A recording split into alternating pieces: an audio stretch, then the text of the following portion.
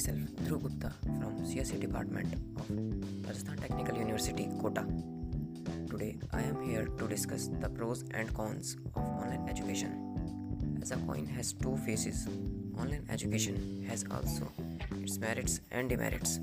So let us see the pros of online education first.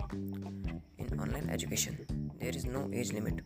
Any student or adult come over the internet and can access information without any charges. In online education, students can get knowledge from their comfort zone itself. They don't need to carry heavy bags, books, which make them tired and feel uneasy to study. Traveling expenses are not required if students are studying online. They can access any research paper to enhance their preparation for exams. Lectures in online mode can also be seen after live session ends and can be seen as much time as he wish. Nowadays, technology is so advanced that in 1 minute anyone can access any information. Online education encourages you to ask questions, complete group projects, and even attend lectures in whatever format work better for you. Now coming to the cons of online education.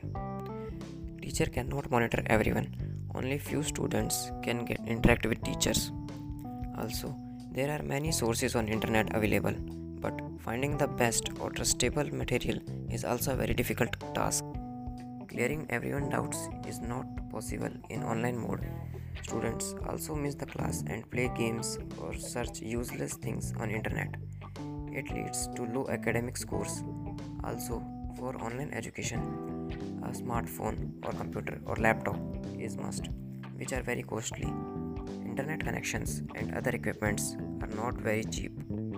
Even after expensive setup, sometime due to technical error, students cannot able to understand the topic clearly.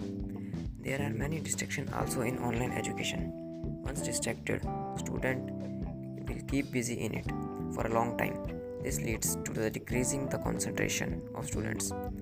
If they are not well disciplined, they will gain no benefit of online education. Instead, they become lazy. There are many courses available on internet, but they are very expensive. Not everyone can afford it. So that's all for today's topic. Thank you very much.